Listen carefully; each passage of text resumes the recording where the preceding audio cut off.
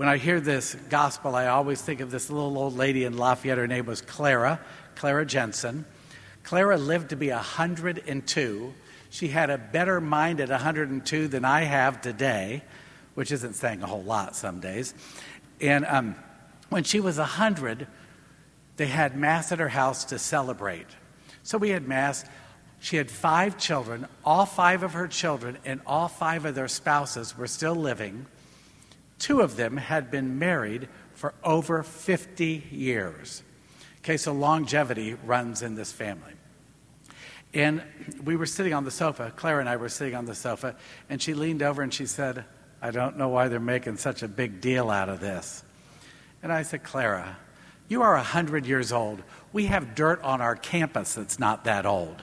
Okay, and she looked at me and she said, "I know I'm old." She said, "I'm 100, I know that."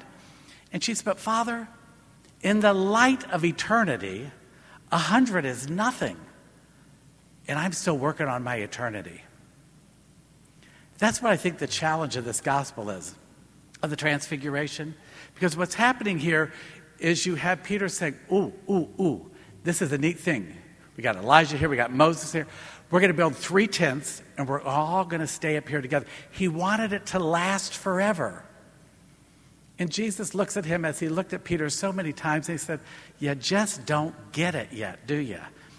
And he says, "Come on, we're going on. It wasn't meant to be here forever. That was sent as a sign, but you can't live there forever." That's what Claire was saying. You can't live here together forever. You cannot live on this earth forever. But if I keep my eyes fixed on eternity, then I will be ready for that forever. That's the challenge of this gospel, to make sure in our daily lives we are living in such a way that every single day I see what happened today, and I hope it leads me to life eternal.